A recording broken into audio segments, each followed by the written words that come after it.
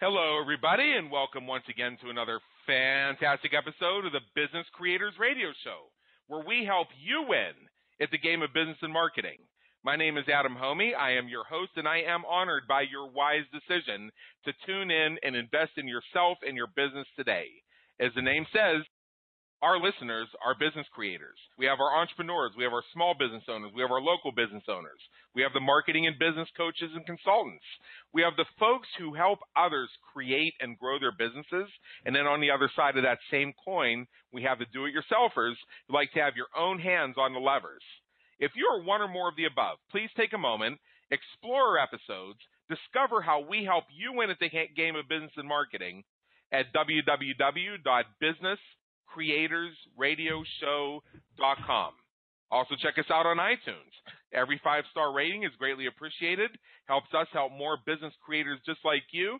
Just do a search for Business Creators Radio Show. We have over 140 episodes online, and every week we serve fresh content directly to your iTunes.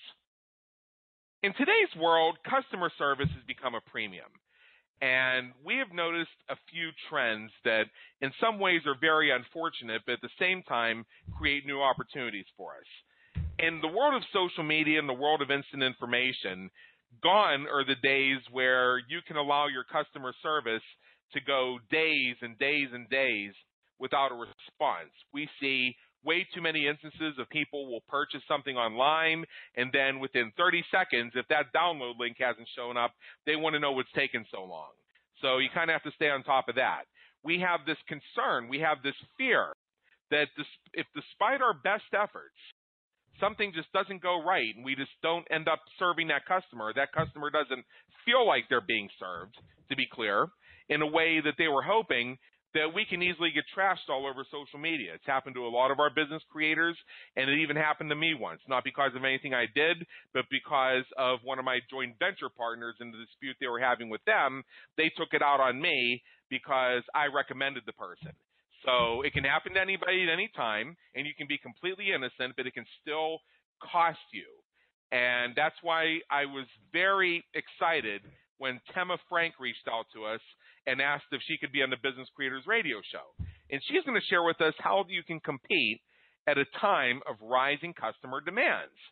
So just to tell you a little bit about Tema, best-selling author, international speaker and consultant. She has over 3 decades of experience in business and marketing strategy, usability testing, and customer service improvement. Tema Frank started using the internet for email in 1991, which was 4 years before I did. And she had her first website up in 1995, which is 2 years before I did. So really, I'm the student, she's the teacher on this one. Tema's been immersed in the web world ever since. In 2001, she launched Web Mystery Shoppers Incorporated, which is one of the world's first usability testing companies to do large sample size remote usability testing of websites and web-related customer experience. The testers work from their own computers, giving page-by-page feedback on their in-depth user experience, information, and recommendations for clients. In 2012, she created what's known as the Frank Online Marketing Show, which has now become the Frank Reactions podcast, and extended her digital and customer service consulting, teaching, and speaking services. She's also the author of the best-selling book, Canada's Best Employers for Women, a guide for job hunters, employees, and employers, and is currently working on her second book, which actually just recently came out, called People Shock: Why People Matter More Than Ever in the Digital Era, and how that changes business for everybody, I guess. Tema has lived in several Canadian cities, as well as in the Netherlands, France, and Mexico. She's fluent in French and English, and also speaks tiny little bits of Spanish and Dutch. Unfortunately, I'm a monoglot, so that would go right over my head. But I can tell you that her first name rhymes with Emma. It's Tema, not Tima, Tema. And she now has an adorable niece named Emma. So we have Emma and her Aunt Tema. I've got to imagine that's a very beautiful thing in your family reunions. Welcome aboard. Come on down. Thank you very much. It's a pleasure to be here, Adam. You bet. Now, I just had a lot of fun reading your official biography, which is very impressive, and I even tripped over it a couple times because there's just so much great information there. But what I'd like you to do is just take a moment for those of our listeners who are still researching you, getting to know you, as we're going to have the opportunity to do here within the next 57 minutes, is just tell us a little bit more about your journey and what it was that passionately brought you to where you are now, sitting at the intersection of your brilliance and passion with what you do. Well, it's been a long and winding road, I've got to say. Back when, as you can tell from that bio, I've been at this for quite a while. And right. when I did my undergraduate business degree way back in the late 1970s, at that point, I was one of 12 students in a class of 700 who were interested in entrepreneurship. Right. All the others were studying to, go work for big firms or become accountants, and that was never me. So it took me a while to figure out what was going to be the right thing for me. But I experimented a little bit, and I started in the banking industry and in marketing within banking particularly. And then I got laid off, and I was about to get married to a professor who had a research leave coming up. And so I thought I could get another career job, or I could freelance and go to Europe. So Europe won.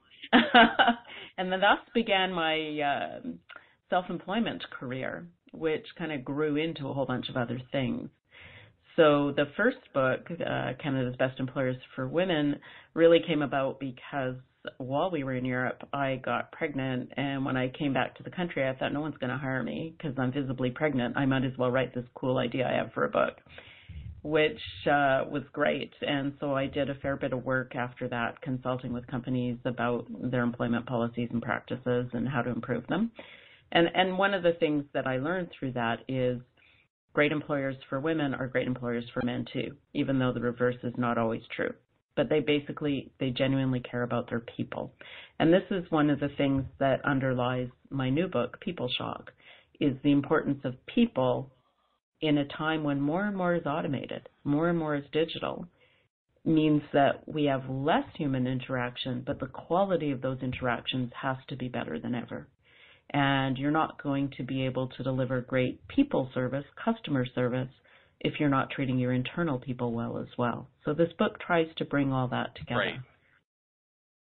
Right. And then Web Mystery Shoppers, the remote usability testing, that really came about because I was just frustrated by how difficult it was. This was in just before 2000, and it was still so difficult to buy anything online. And I thought, this is nuts. And realized that part of the challenge was websites were being totally designed by IT people, and IT people don't think like the rest of us. And right. I needed some way to help them understand how everyday customers perceive the world and perceive their websites and their web-related service. So again, this book kind of pulls all those threads together, and that's really become my passion, is just trying. Initially it was to make the web world a better place, but now looking at that full picture of how do we provide what's now called omni-channel customer service that works. So how do you provide service no matter how customers want to deal with you, no matter when or where? How do you provide service at the level that they are expecting? Sometimes it's just the little things. Do you sometimes still receive broadcast emails from folks where like say you get on their mailing list and they're sending out their e-zines, their launch emails, their blog posts and things like that, and if you attempt to click reply to the email, one of these two things could happen. You find out it's one of those no reply email addresses where the response goes absolutely nowhere, or you find out that by clicking reply, it goes into a ticketing system, which then notifies the person, thank you very much for your submission. A member of our team will contact you within the next 3 business days. 2 problems with that. Number one, the words no reply should not be in your vocabulary anymore. If you are sending out a broadcast email, and I'm glad to have you here because I want somebody to tell me I'm right about this because people still argue. is that if you're sending out an email and the person chooses to click reply, that should go to a human being. It doesn't necessarily have to go to you, Tema, as the head of your business. If you have a leverage business and you have somebody to handle this stuff for you, it can go to your customer service person, but it should go to a human being who has the ability to respond to that. Not only because it's friendlier, but also because it actually increases your email deliverability over time, because then the various organizations that monitor deliverability and the algorithms and all that will see, hey, this is a two-way conversation. We should probably start moving this one to the inbox rather than the promotions box. Funny how that works. That's the first reason. Second reason is somebody's clicking reply. A lot of those emails that when they click reply, a lot of the stuff they type is either them sharing their personal reaction to what you just shared, which means you got them. If they're now replying and telling you their personal story or how your email made them feel, you got them. That's the conversation you've been waiting for. Why would you stick that into the bin and put it in a queue? And along with that, if you're using a ticketing system, and I used to be completely anti-ticketing, but I've evolved. Now the ticketing systems have evolved as well, where you don't have to go to a board and log in. You can just do the entire ticketing thing by email, and just by putting a code inside the subject line, it tracks the thread. That's good for your team, and it's also good for your customer, because then the customer can usually log in and see the history too. If you're using a ticket board, you got to treat that like your email, which means you don't have a 3-day response policy. It's got to be like Tema. See what I do? Tema sends out an email. Tema, I'll think of Emma, right? So Tema sends out an email, and somebody replies to Tema. Within what range would Tema typically respond? Would it be 5 minutes? Would it be within one business day? Would it be next time she hits send receive? And that should be your standard for how quickly you respond to the tickets. So that's one of the reasons I'm so glad to have you here, is because I just wanted to run that by you real quick, and it sounds pretty much in line with what you're going to share with us. And you have a ton to share with us. In fact, I hope we can get through it all. But there is one question I need to ask you, and our business creators who tune in every week know what's coming. In fact, I'm going to do the drum roll here, and my cats are getting all excited because they love the drum roll. And here it comes. Here in the Business Creators Radio Show, we provide the tools, techniques, and strategies to help entrepreneurs quickly grow their businesses. And a lot of our listeners tell me they have everything they need to implement anything that we say they need to do except for time and money. This is a question we ask everybody who appears on Business Creators Radio Show. And what I like is not only the variety of different answers, but also the variety of different ways the question is interpreted. So how do time and money impact what Tema Frank is going to share with us today about customer service? Well, I totally feel the pain of your listeners, because I always struggle with those two issues too. Right. Time and money are the huge challenges for entrepreneurs, absolutely. There are certain tools that I've learned to use that help. So, for instance, when it comes to email management, there's a lovely tool called Active Inbox, if you use Gmail, that basically kind of turns your Gmail into a task management and tracking system, which I love. It means I don't have to leave Gmail and go log things elsewhere.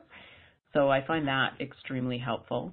And then, of course, the other thing that we all have to do is learn to delegate and to bite the bullet and spend a little bit of money to hire people to do things that aren't the best use of our time.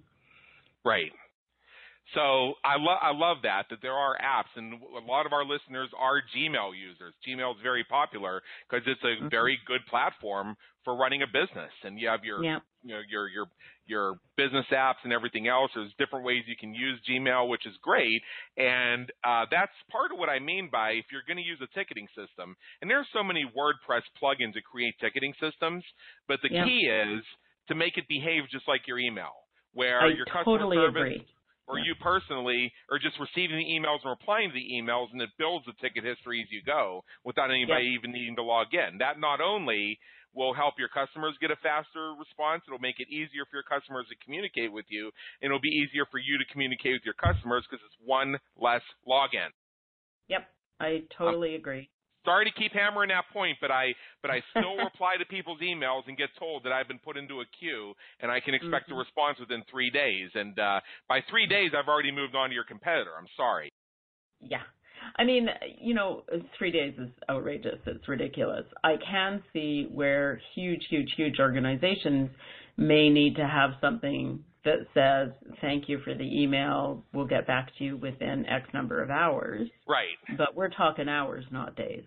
Right. Yeah. Like on my own direct email, I have an auto reply that goes up that says that it just says, hey, I got your email and I'll be back to you if necessary by close of business or in the morning. And the reason I do that is just so that it answers the questions automatically. Do you get my email? So I don't have to click got it. So it saves me. And second of all, it sets a reasonable parameter. Now, if you're somebody who's close to me, like you're one of my titanium clients, or you've just spent a lot of money on one of my products and the link isn't working, and dagnabbit, you just spent $19.97 on me, and you want to start diving in right now, they know that, okay, it might be 3 or 4 hours, or it might be till tomorrow morning till I get a response on this email, so maybe I should just call. Mm-hmm. So it also gives your customers an expectation as well.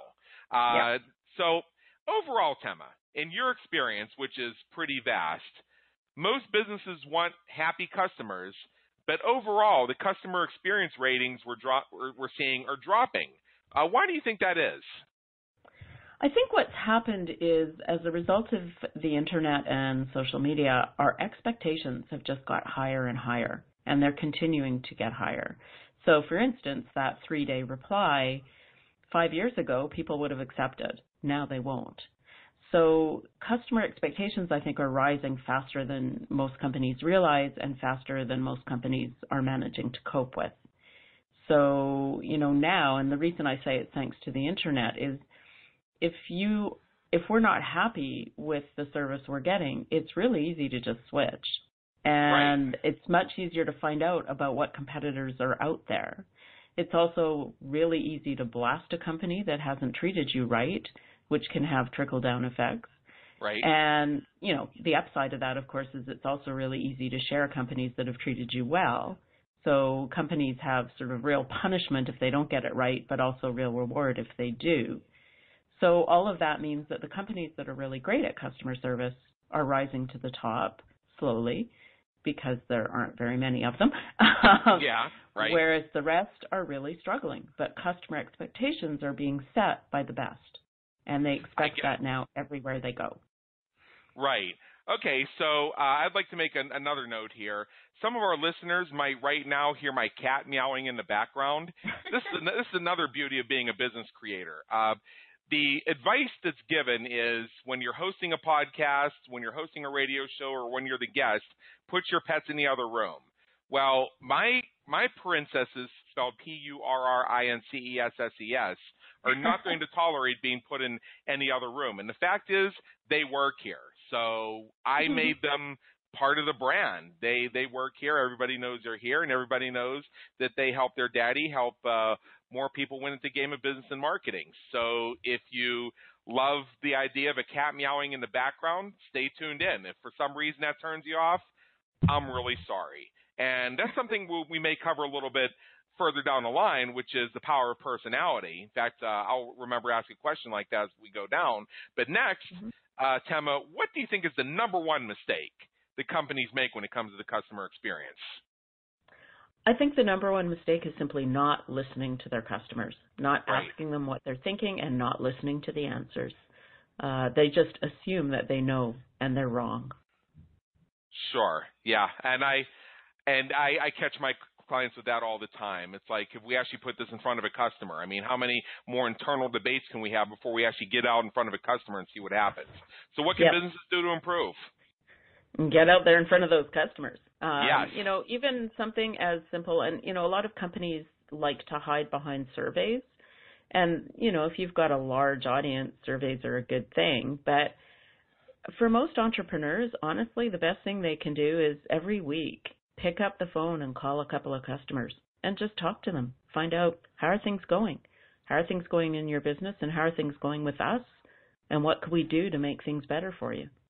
Yeah, I think that's very true. I myself am a big fan of surveys as a marketing tool.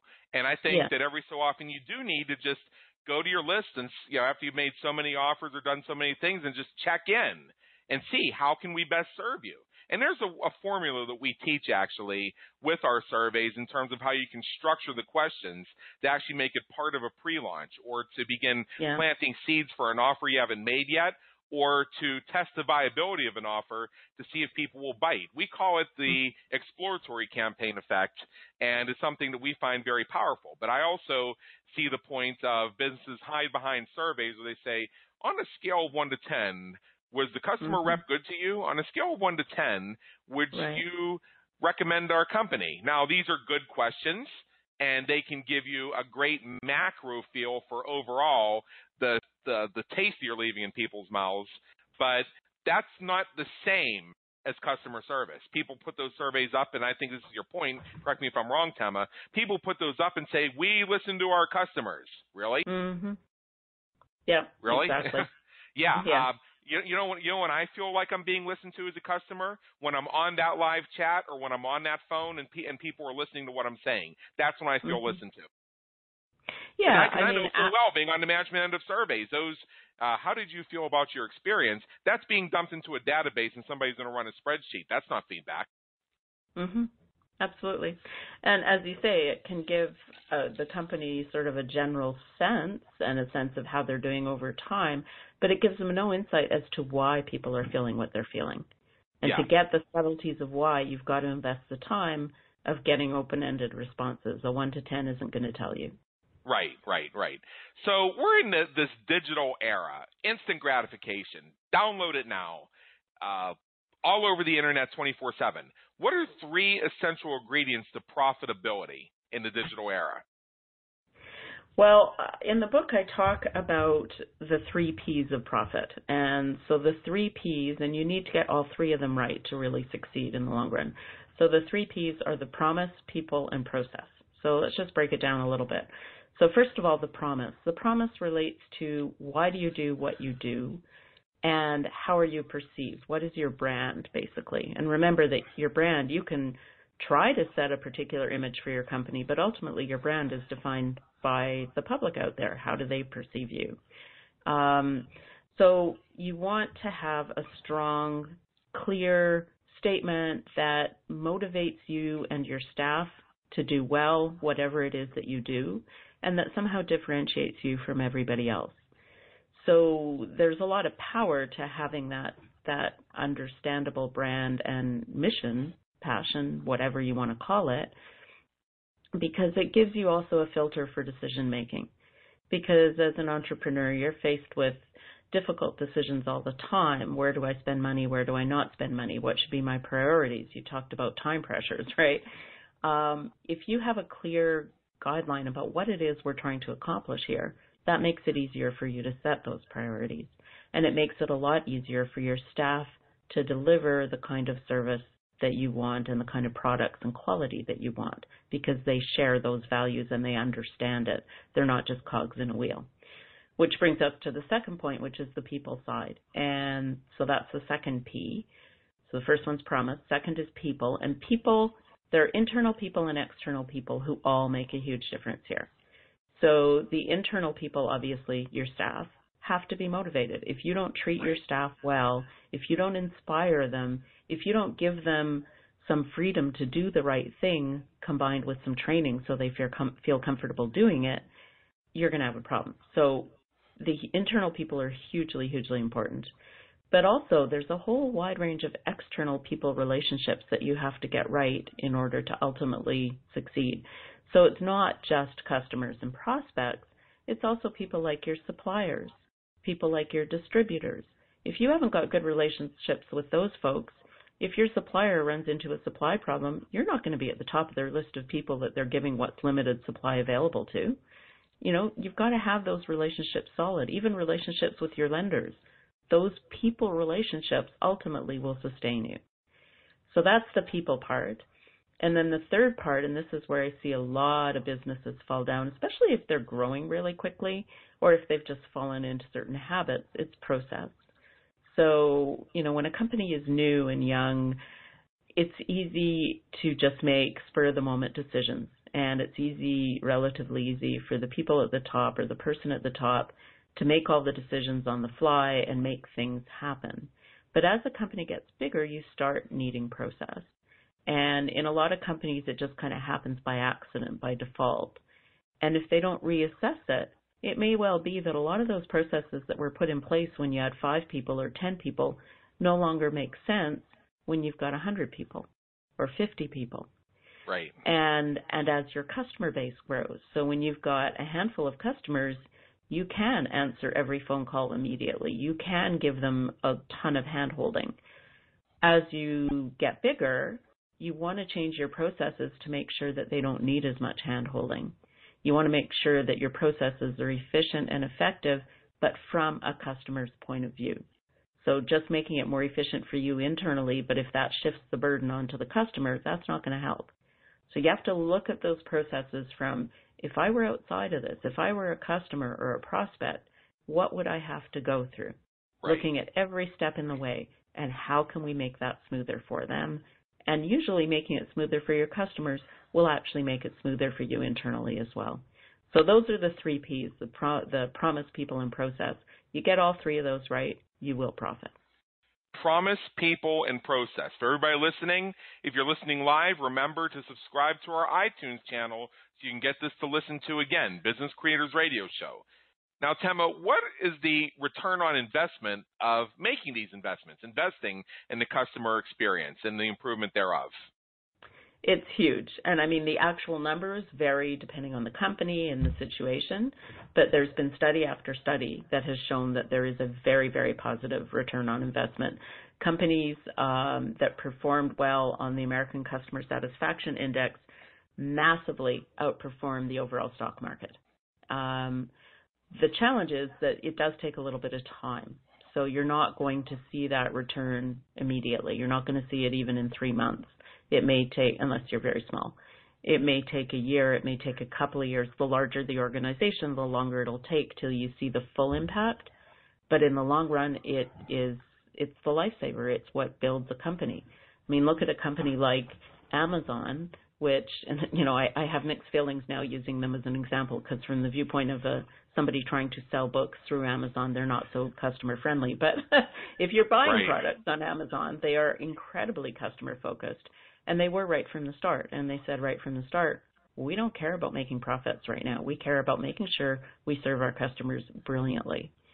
And, you know, I still remember back in their early days, this was 1999, I guess, and I think Amazon was started in 98. And I was living in France for a year. And it was, you know, a few years after my first book had come out. And in those days, people didn't have Gmail. So if you moved to a new city or a new country, you usually had to change your email address. And so I had a different email address. I do not know how they did this, but one day I got an email from Amazon saying, we have a customer who's trying to find a copy of that book. Do you still have any that you could send? I was so impressed that they had gone to all the effort to track me down for one order of one book. I sent it out by courier. I lost money on the deal, but I thought, wow, if they can put in that effort, so can I. And now you see it. I mean, they are an incredibly successful company because they made that upfront investment. Yeah, and Amazon is not perfect, and I know that different segments of our listeners have different views about them. There have been controversies about how the things go in their fulfillment centers, some of the politicization of Amazon and its founder and some of his other investments have lately been giving some people some pause, but we have to separate what is maybe not so desirable from what is desirable. And that's another thing that I think is also very important when we think of customer service, which is why I bring that up, even though it seems almost tangential, which is we have to not only look at what's going wrong with our customer service, we have to look at what's going right with our customer service, because it's not all bad. Even your companies that aren't doing so good at it aren't not doing it at all, because otherwise they wouldn't be companies. Yeah, not for long, no. Right, you can't irritate everybody. Unless they're monopolies, and you know, which is why companies like utilities or cell phone providers, where there's little competition, those are the ones where you hear the most complaints and you have the most dissatisfied customers. And honestly, I think the negative stuff that we're starting to experience with Amazon is because essentially they're becoming almost a monopoly. They've Right. become so big that they have less incentive now to get it right. And that is a real danger. I mean, that's why countries like the United States and Canada have had antitrust legislation to break up huge monopolies. And, we may be getting to the time where they're going to have to start looking at some of these enormous internet companies. Yeah, Theodore Roosevelt was a man ahead of his time with that, and I think we need to go back to old TR and look at why he spent so much time on breaking the trust. It was for that reason. It was keeping the process democratic and allowing people to have a voice and get the best possible service. I'm a big believer in competition. Now, apart from the employees and the customers, we've spoken of the employees, we've spoken of the customers, what other types of people matter to the business's success? Well, as I said, you've got people like distributors, suppliers, lenders, also just the general public. How does the general public perceive you? Because now when people can share their views so massively, so quickly, even people who never have been your customers and never are likely to be your customers, they can easily communicate with people who may well be or who have the potential to be. So the whole public issue is of growing importance. Public relations and how you're perceived publicly is becoming much more important. So really, anybody, manufacturers, anybody your company has to interact with, all of those people relationships become really, really important because machines only go so far and they only do what people have programmed them to do. So you've got to start at that basic people relationship level. So we're just trucking along here. We think everything's going great. The numbers are coming in. We're making money. We have customers. Yay. But what are some of the early warning signs we may have a customer experience problem brewing? That is an excellent question. So there are a few things. I mean, obviously, there are the really obvious ones, like if things have started to level off in terms of sales or even go backwards. Or other obvious stuff like an increase in the number of complaints. Now, a lot of companies, they don't actually track that. So you should be tracking that. How many complaints, if the number of calls to your call center have increased, that may be because there's something going wrong. It may just be because your total number of sales has increased, but it may be disproportionate. If returns or requests for refunds are increasing. Those things are all pretty obvious. But there are others that are a little less obvious, such as if the length of the sales cycle is increasing. It may well be that it's because people are stalling and they're checking out other competitors and they're not so sold anymore that you're the best.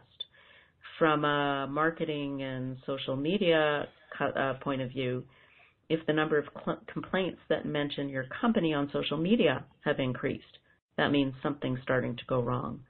Or internally, if nobody's monitoring social media internally, you're at serious risk because it means that if something is going wrong, you're not going to hear it. From an operations perspective, if you produce products, if there's an increase in product defects or if production's often delayed because equipment needs repairs or there are missing parts, this suggests that there are some process problems and possibly some people problems internally. And you won't see them right away in your sales results, but you will see them down the line because you'll have more returns, you'll have less profits. From a financial process point of view, if you're behind on sending out invoices or if nobody's tracking and following up on unpaid bills, those things will ultimately lead to customer experience problems because you're going to run out of money. From a human resources perspective, if you're finding it harder and harder to recruit staff or to keep good staff, then again, there's a suggestion there, why is this happening? There's something about our reputation that's making it harder for us to convince people we're the place to be. Or if you've seen an increase in absenteeism or sick leave, or what we sometimes call presenteeism, which is people showing up at the office but not actually working, it means there's a morale problem. That's going to spill over as well. And then finally, if you, with your senior level executives, if you've got other people at the top of your team, there are two flip sides, either of which can indicate you've got a problem brewing. One is if there's a lot of disagreement in the executive suite. If you guys are always arguing about how things should be done, there's probably an underlying problem. But on the flip side, if there's no disagreement, if you're the CEO and everybody bows down and says, yes, sir, or yes, ma'am, that's also a problem because you're not getting the diverse input that you need to make great decisions. So any of those things, they're not obvious, but they are creeping up and are going to spill over into problems that will ultimately hurt your profitability and survival possibility. Yeah, my last corporate job, I was there for over 4 years, and I was there about a year, and I got a big wake-up call that I might not want to consider making a career here unless some things changed. It was told to me that there was a big climate of fear around the management meetings. If somebody in senior management started going off on some tangent, you knew that it was basically like heading straight for the Titanic. Yet I have all these nervous glances around the room because nobody wanted to be that person that said, might want to turn the wheel. Yep, exactly. Because there was a big culture of next thing you know you'll find yourself in the office that has no windows or something like that. And unfortunately there's the perception out there, whether this is true or not I don't want to say, but the perception that I picked up from a number of different places was that this was kind of a real thing. So I mean something like that will go down to your customers, because if somebody says, well, my opinion doesn't matter here, just look for them to start phoning it in on the phone. Yeah, let's look for that. And there's one other thing that, and again, this is also tangential, but I just thought of this. When you start to neglect some of the places where customers can engage with you, I'm reminded of the year 2013. And here in the United States, we every year the president does the State of the Union address, and then usually a representative of the other party gives an official response. Well, in 2013, the person giving the response was a gentleman who's very well known internationally, Senator Marco Rubio. And in the usual attempts to keep us all divided and fighting over nonsense, they made a big deal about the fact that he took a drink from a bottle of water in the middle of his response. What? And this is the problem? Why? Here's where this can reflect on customer service.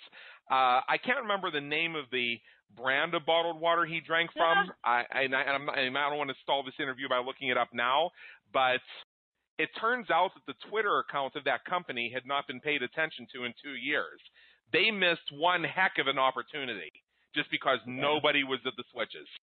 Yeah, for sure. So imagine how many other things they missed out on. It could have been customer recovery opportunities, customer service opportunities, new business opportunities, visibility opportunities, simply because nobody was there managing the switches.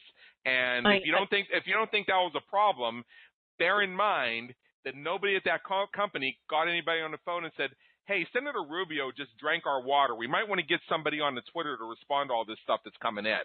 That didn't happen. That's how it was actually a problem. That is so foolish. And, companies make mistakes like that so often. My company did a study about a year and a half ago now. And we reached out to 104 companies that do e-commerce, so they sell stuff online, and they had Twitter accounts. And to each of those companies on a Sunday afternoon, we sent a little tweet saying, I have a question about shipping. A third of them never replied, even with a follow-up prompt that we sent them 2 weeks later saying, hey, we reached out to you and didn't hear back. A third never even answered. And it's like, wow. You guys, you're selling online and you have a Twitter account. That absolutely boggles my mind. Like, they just don't get it. Yeah.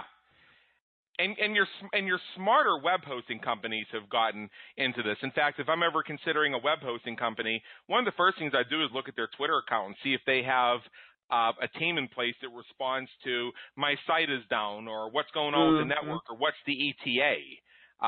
Some of the good companies will have a separate dedicated Twitter account just to customer service inquiries. And what's really good about that is it shows them caring about their customers, and it also meets the customer on their turf. Although I've got to warn people, if you have a separate Twitter account to handle customer service inquiries, make sure that they're linked up with the people for your regular Twitter account, because what often will happen, people will tweet to your regular account not realizing there's a separate one. And if you don't have a system internally to feed that over to the people who do service, then you're going to cause a lot of customer frustration. That's also very true. And the smart ones will be on both accounts, and they'll have the people on the main account saying, we answered you over on our support. Or, did you know we have a support Twitter account? Can you post it there? You know, at very minimum. I would argue they shouldn't do that. I would argue they should that's what they'll say sometimes. I mean, obviously, they should just handle it. I mean, I get that too. Yeah. And I guess another way we could correct my own language is to say, okay, well, here's the answer to your question. In the meantime, we have a service account. Make sure you follow that. Right. Yeah. Yeah, because what they also use the service accounts for is the tweet notifications of server outages because so that way a lot of people might say, hey, my site's down, so they can just go to the Twitter account and they can see that there's an alert, and then they can go to the page that has all the uptime monitors, and they can say, well, mine's down, and they say the ETA is in 45 minutes. Okay, lunchtime. And that solves some customer service problems right there. Yeah, absolutely. It makes a huge difference, and it saves you so much time because then you're not dealing with a gazillion phone calls. Most people got the answer themselves, and they know. Yeah. All right. So we have about 20 minutes left here, and I want to change Actually, I want to follow the trajectory we're following right now because we're talking about Twitter. And let's move to the online. What should we do when it happens and people say negative things about us on social media? And it will happen. So the first thing you should have done is be active on social media to begin with, so that A, you're aware of it, and B, you've built a little bit of credibility in some relationships. Because if you've built those relationships beforehand, then if somebody says something negative about you on social media, odds are your supporters will come and defend you, and you don't even have to do it yourself, which is the ideal scenario.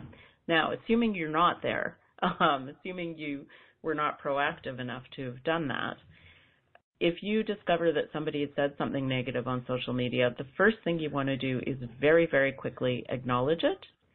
Say you're sorry that there is a problem, you would like to talk to them about it to get more information and see how you can make things right, and then you encourage them to contact you offline. And and in whatever way they want. So you're not going to say, call us, because people who are online often don't like making phone calls. So you may give them an option, say you could either call us at this number and we'll talk, or feel free to direct message or email, give them options, let them do it however works for them. But you want to get them offline so that the debate doesn't continue in front of the public. Usually that will work. Occasionally somebody just wants to mouth off in public. And so what I would recommend there is, try to engage with them a couple of times. Try to discuss it with them calmly, rationally, try and solve it if you can. Obviously, always apologize. Even if you know you're not in the wrong, you still want to apologize because they are upset. And you're apologizing for the fact that something that happened has upset them. Right. You're not saying, I'm sorry I screwed up necessarily. It's not an admission of guilt. It's an admission of, hey, I'm sorry this is going on. Right. So what can we do? And then if you're really not getting anywhere with them, then ultimately you just say, I'm sorry we couldn't make this work out for you, but there doesn't seem to be much point in continuing to talk online, and end it. Then they can rant a little bit longer, but what you'll find is they've lost credibility. Because you, by staying calm and staying helpful, you've shown anyone who's reading this stuff publicly, you've shown yourself to be the good guys. You've shown yourself to be the ones who are being reasonable and trying to be helpful. And they just end up looking like idiots, and very quickly the issue will die. Where it doesn't die, it's because companies have done really foolish things, like they've got emotional themselves in their response, or they've tried to delete the negative tweets or the negative comments. You delete them, it's like those mythological, the Hydra or whatever, you chop off one head and two more grow back. You just can't do that. Right. And the point I'd make going along with that, because you said everything that I say in those same situations, is that at this point, when you're dealing with that person, even if they're just a flamer that just wants to mouth off because you're the object of their anger for everything else that's wrong in their life, that they don't know how to deal with it constructively, so they've picked you to be the brunt of it for today. Mm-hmm. You can probably easily research that person online and find 10 other companies they've flamed, but whatever. What we're looking at this point is you're addressing not only that flamer, that troll, but you're also addressing your entire audience, because we all know nobody's perfect, and even great companies make mistakes and things go wrong sometimes. So if I'm thinking about doing business with somebody, I want to know their successes, obviously, but I also want to know how they handle it when things don't go so well. For sure. So I want to know I'm going to be taken care of. And if you show me that if I engage with you and things don't go exactly as planned, do you have a track record for how to handle that? Mm-hmm. Yep, for sure. All right, so how can we win back customers who've left us because our service wasn't so great? Okay, so the first thing that you want to do is, if you have any way of reaching out to those customers directly, you want to do that, and you want to start by saying, we know we messed up in the past. We know things were not great in the past, and now we're working to change that and to improve it and to turn it around. We would like to talk to you about what we can do that will win you back and that will make you happy to deal with us again. And even if you don't want to come back, if you would be willing to just talk to us briefly, give us some feedback on what we could have done better, we would really value that.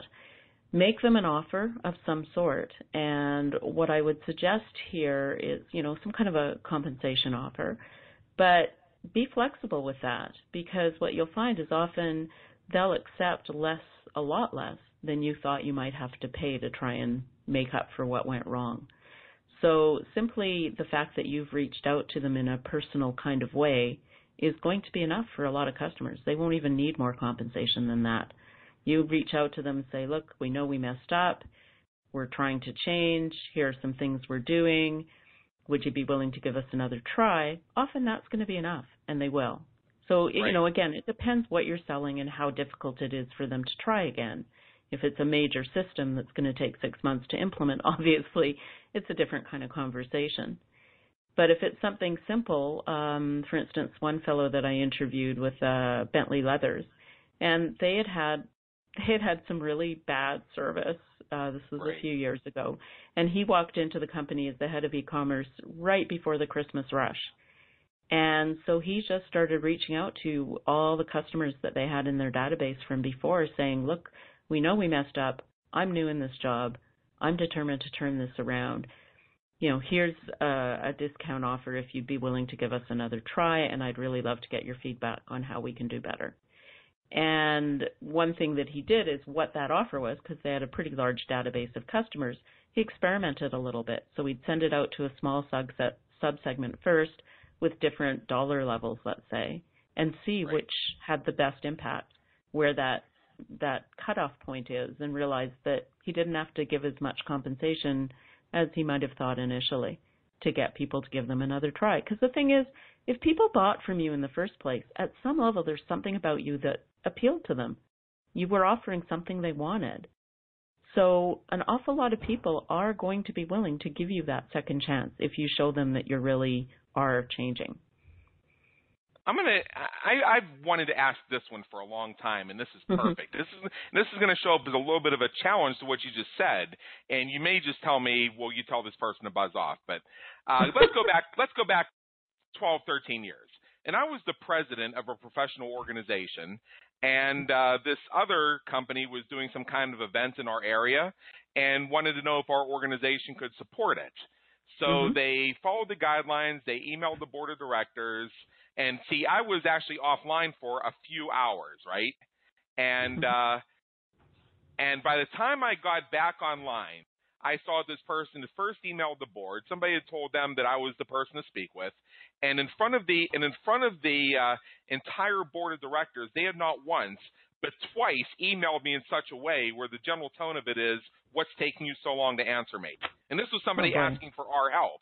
And as I was typing the nicest reply I could, another email came in from this person that said, "Okay, waiting for Prez Homie here," was the subject line. Well, I was offended he called me Prez as opposed to Mr. President.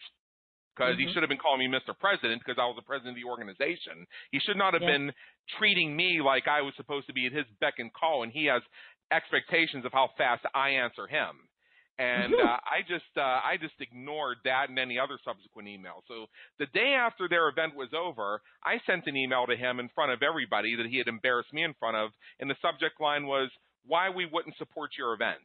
And I told him professionally but very clearly because the guy was an asshole.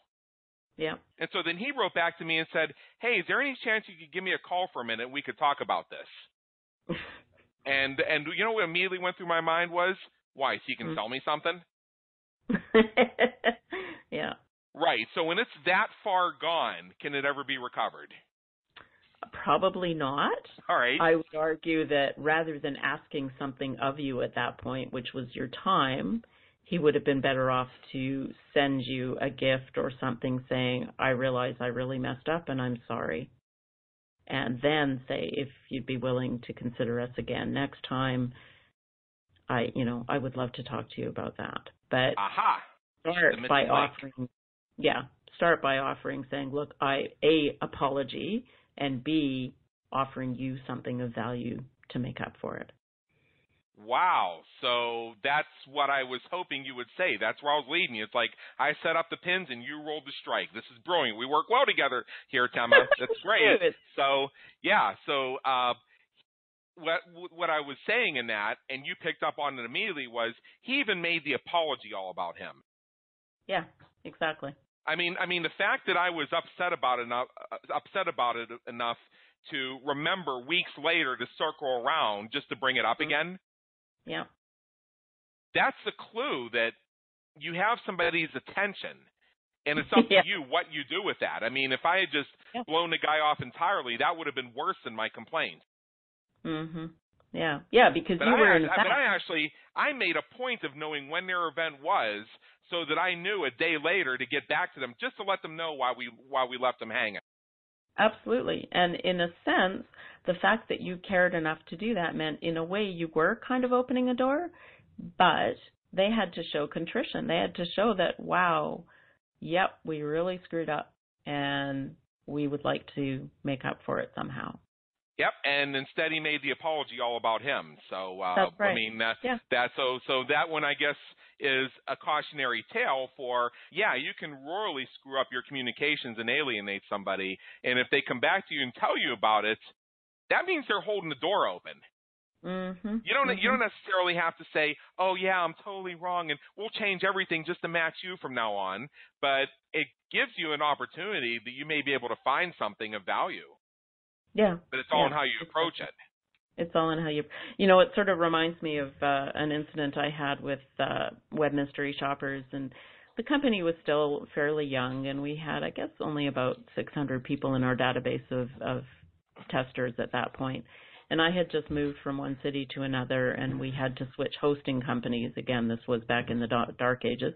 And so my hosting company had said, okay, your site's going to be down for a couple of days while we do this switchover. And so they said, no problem, we'll just email everyone in your database to let them know that it'll be down for a couple of days. And so, I drafted the email and it went out. And then I started getting phone calls from friends of mine. Thank goodness it was friends of mine who were the first people in the database, saying, Tema, why are you flooding us with email? And we were already up to, I guess we had about 1,000 people, because we were up to about 600 people by the time we figured out what was going on. And what was going on is they had made a programming error, and so there was a loop. So the first person got their email. Then when the second person got theirs, the first person got 2 emails.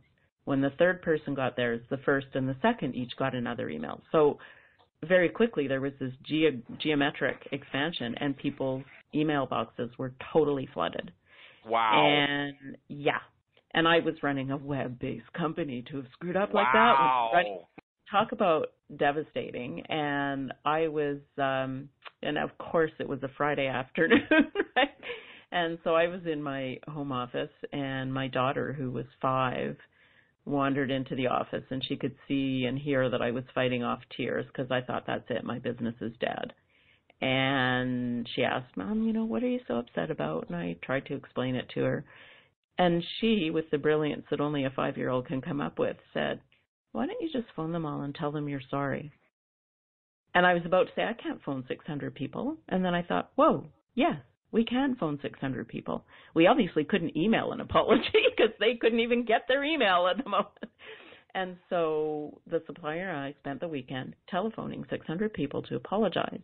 And what happened as a result of that was that even the one guy who was threatening to sue us, he actually said, can I help you with these phone calls? They were so impressed that we were doing that. It's just that little shift right there, and again, we don't really have time to get into the longer range of this, but can you imagine where that could actually lead to new business for somebody just because you took the time? Yeah, and I'm sure it did. I know I got new testers because of that, and I'm sure I did get some clients because of that. Right. Because it built our reputation as credible people who cared. Yeah. Right. So we're getting near the top of the hour, and I want to spend just 90 seconds on one other question I have here. Okay, a lot of businesses, especially online businesses, are based around the personality of the founder or the personality of the creator. Now, as businesses grow, as they expand, that one person can't be the chief cook and bottle washer anymore. They now have to designate other people to do the work, especially if it's a service-based business, or to handle the customer service, because it's going to take away from their business brilliance to answer the where do I get my link type questions. So how do we bridge the gap between the expectation and we have the feeling of a relationship with that business owner because they are the front and center of that business, versus when we actually contact the company or we hire their services, we're dealing with our project manager?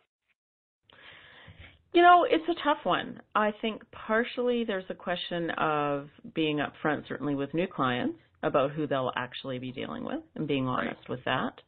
But in terms of the people who were your core original clients, I would say, first of all, you want to keep in touch with them for as long as you can.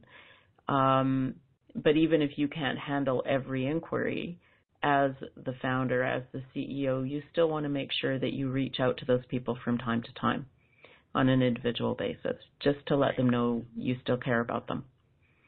Right. Okay. I think that's a good balance right there, because a lot of our business creators struggle with that. They move from solopreneur to true business model, and they still have people who, even new people, say, well, I hired you. I didn't hire a project manager, so I don't want to work with you. Yeah. And I mean, that's a risk, but I think you have to be really straight with people about, okay, our company has reached the point now where I cannot do it all. These people are people I've hired because they're really great. I've trained them in my methods or our approach, whatever. But I'm always here. If you've got a problem, talk to me. If you're not getting the level or the quality of service that you expected from me, talk to me. But a lot of it is just setting expectations up front. It's like, yep, I'm the one who's selling you on this job. These are the people who are going to do the work, and here's why I think they're the best fit for you. Absolutely. So we are actually at the top of the hour. 30 seconds. You said you had a gift for us for people investing themselves by tuning in today. Tell us about it.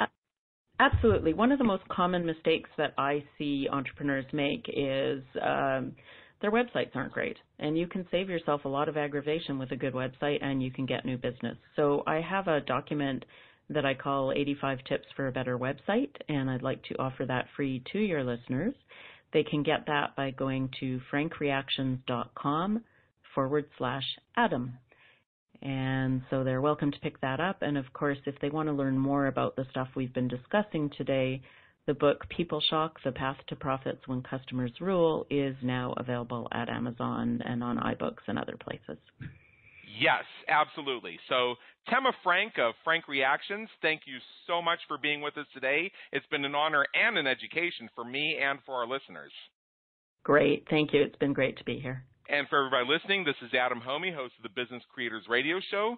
Please be sure to check out our previous and our upcoming episodes at www.businesscreatorsradioshow.com and on iTunes, where we help you win at the game of business and marketing. Till next time, have a great day. Take care.